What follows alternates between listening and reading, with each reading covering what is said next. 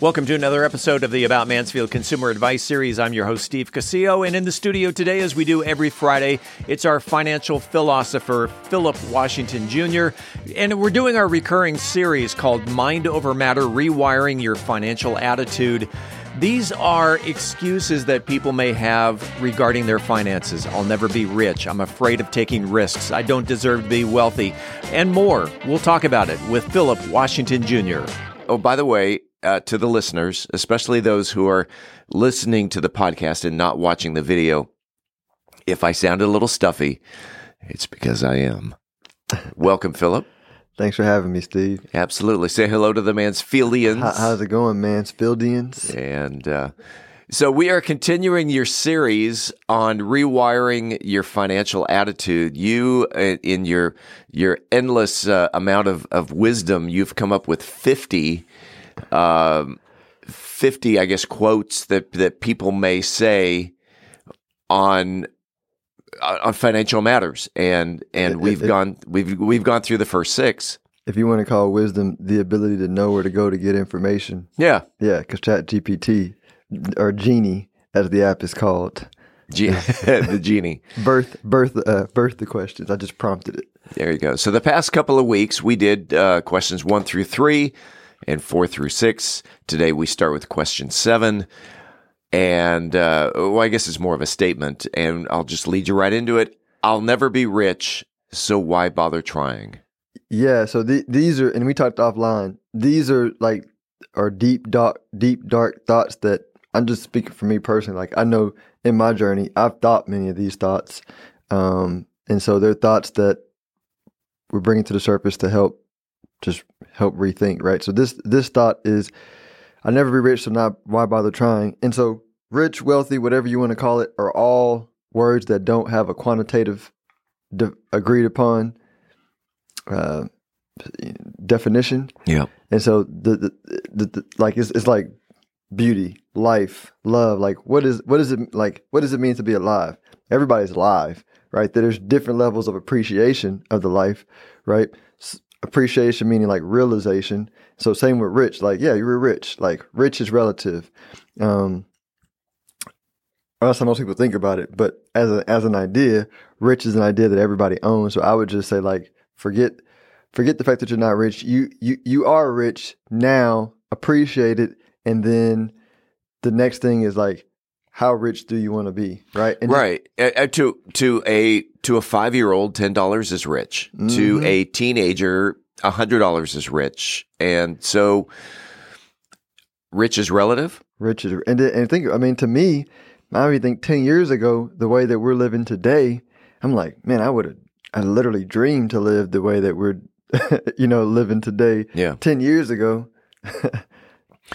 Number 8, I'm afraid of taking risks with my money.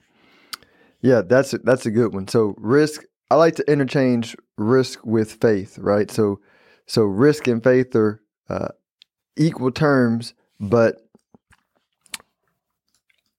faith is required to make a lot of money in investing. Like if you don't want to take risk or have faith in investing, you don't have to. You're just not going to beat inflation. Meaning, like, yeah, inflation is the cosmic destroyer of wealth that was not acquired through faith, right? Meaning, like, bonds are cool. Like, bonds have a guaranteed return, right? Sure. U.S. Treasury bonds are going to give you the best guarantee. I think they're paying like 10-year bond, paying like 4% now.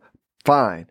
If you don't want to have faith and you want to believe in the bonds of a country that's the most powerful and has a long history and it's like, the, quote unquote, the most secure, safe thing you can buy, put your money there. But that 4% a year, because it requires no faith, is going to get destroyed by inflation. So like the spectrum is, the more secure it is, or the more history it has, or the more believed it is by society to be something that's proven, the more susceptible it is to inflation, because there's no faith required. However, if you have faith in the future, like, you don't have to have blind faith. Faith is levels too, but faith can be the faith to say, all right, these 20, I know these principles that 20-year-olds bring their own economy and they grow up, right? And I can point to every decade in history where the 20-year-olds who turned 30 brought new ideas in and they grew up, and there's a lot of money made in that gap. And that's not blind faith. That's like looking at history and looking at principles. Then you say, all right, I got a good foundation of principles. Now let me allow faith, which is not understanding something, to go look at the 20-year-olds and say, what are they excited about? Oh, gaming, podcasting, crypto, artificial intelligence. And I probably should think about having some of this in my portfolio at some level. Yeah. You know what I mean? So faith is doesn't have to be blind. It's just balancing faith with reason to come up with a good bet. And so with the bonds versus inflation, if the bonds are paying 4% and inflation is at 6%, you're losing money. You're losing 2% a year. It's just like a fancy loss, right? It's like you didn't get punched in the face. Right. They just told a rumor about you and destroyed your reputation slowly behind the scenes. Do you know who Winnie the Pooh is? I do know who Winnie the Pooh is. Okay, so one of the characters is Eeyore, right? And your next question or your next statement kind of sounds like it's coming straight from the negative attitude of Eeyore, and it's, I don't deserve to be wealthy. Mm-hmm. Yeah, that's a good way to put it, because that comes from a powerless emotional state, right? And I think it kind of goes to the first question we said, that's an illusion. You are rich. You are wealthy. Just own that, right? Now the question might be, well, why do I deserve to be wealthy? What qualifies me, or what justification do I have to be wealthy? There's no justification in defining yourself. That's the whole point of defining yourself, is the ability to that's your power. Anytime you give anything outside of you power, then you're powerless. Yeah. Right? So the starting point for regaining your power is to say, my perspective is the only perspective that matters, right? And going back to no blind faith, it is true. You literally can't go in the dictionary and find a definition of wealth, because it's subjective. It's quality of life, right? So if you can appreciate your quality of life, you're wealthy, you're rich. Own that, right? Own that perspective and then build from that perspective. Makes sense to me. I'm comfortable with my current financial situation. Yeah, I actually like this one. This is the one that when I read it, I was like, is that even really negative? It's not really. Yeah, it's because people typically think being comfortable means that it's a bad thing, and I'm like, no. For me, being comfortable is a completely appreciative state. It's like saying it would be the equivalent of saying, I'm married and I'm comfortable with my wife. Yeah. Right. I'm satisfied. I'm completely satisfied. I don't need anything else. Right. But then we go to business and we go, no, it's bad to be comfortable. Why? The more satisfied I am and comfortable I am with and unconditionally I love my spouse, no matter what they do, the better the marriage, right? The more love flows from that state of being. Same thing in business with money. If you're comfortable with your financial situation, then you don't get insecure when you get around somebody who has more money. All you get is inspiration, right? Sure.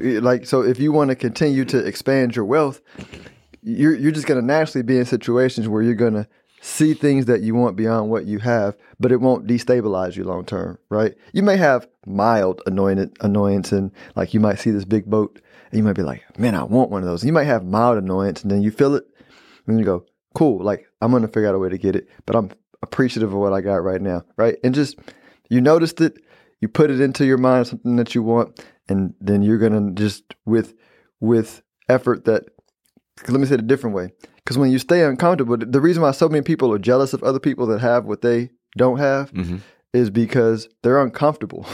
You know what I mean? Yeah. They want it and they're uncomfortable. That's jealousy, literally. And it's the want versus need that want tends to play toward the ego.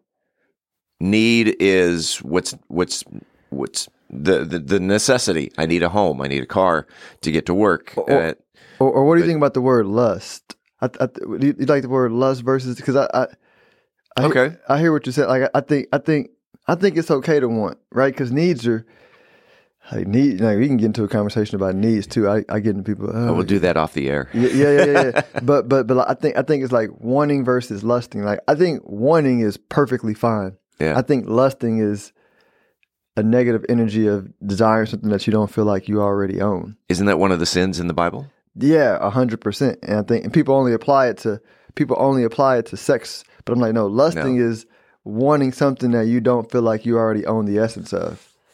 Right. Let's get into the last one. And I think this is something that people are going to, once you get into this mindset, you'll never get out of it. And it's, I'll start saving or in investing when I earn more money. And you may earn 60 grand a year, 100 grand a year, 150 grand a year, whatever. Once that gets into your mindset, it's never going away. Am I right? Am I wrong? It's going to be hard to reach your goal once that's stuck in your mindset, right? Yeah. And I think what you're saying is you have to deal with the mindset before you begin to save and invest, right? Because it doesn't matter what amount of money you can make $1 million a year, and if you feel like you don't have any money to save and invest, if you try to save and invest out of that feeling, it's just not going to turn out well. You're going to be an impatient investor. You're going to be an inconsistent saver, right? I've just not been able to see people for a long period of time go against their emotions. And so, like you said, the thing to do is get the mindset right first, regardless of your level of income, because it can be a lot of people think that they're helping the situation by saying, "But Philip, they go, 7 years ago, we weren't even making this kind of money. And now we're making $300,000 a year and we can't save." And I'm like, bro, you're human. Love yourself. It's fine. It's okay. You're good. Beating yourself up is counter helpful to the situation, right? I was like, let's just appreciate what you've done so far. Let's just love yourself for a little bit. Let's put that saving and investing aside. Let's just love the progress you've made, right? And just continue to love yourself until you naturally then feel like wanting to save and invest. Because once you have the feeling, then you'll cut whatever you got to cut, and it won't feel like a sacrifice, right? Because if you cut and you're feeling like you're sacrificing, that's going to create pent up consumerism. You're going to cut, and then you're going to have some explode purchase down the road that you're going to feel guilty about. It's kind of like, I used to watch this show where people were struggling with weight and they would binge eat. Oh yeah. They would binge eat out of guilt for messing up one step on the diet. And but it's like the law of momentum of the mind, right? You have the muscles in the mind. You want to feed them with positive energy and positive reinforcement so that they can continue to help you build the habits you want to build. But it doesn't work on assertion. It works on emotion. Wasn't it Black Eyed Peas who sang "I Got the Feeling"? I got the feeling. Yeah. Mm-hmm. Will I Am. There you go. Mm-hmm. Black Eyed Peas. Was that him, Fergie? When they were Black Eyed Peas. Who's the third person of Black Eyed Peas? Anyway, I got the feeling. If someone wants to reach out to Philip Washington Jr. and get the feeling, this is again wrapping up our 10-minute nugget of information. How can they reach out to Philip Washington Jr.? StonehillWealthManagement.com is for wealth management. For the newsletter, for just more deep insights, is wealthbuildingmadesimple.us. Wealthbuildingmadesimple.us. The name of his podcast is Wealth Building Made Simple, right over there. Philip Washington Jr. We do this every Friday. Philip, let's do it again next week. Thanks, Steve. We appreciate you listening to the About Mansfield Consumer Advice Series. By the way, if you own a business and you are interested in being a part of the Consumer Advice Series, if you have the knowledge to give information in 10-minute increments to the consumers, shoot me an email to info@aboutmansfield.com. Again, that is info@aboutmansfield.com. We'll tell you how we can get you all set up. Appreciate it. We do it again next week right here on the podcast.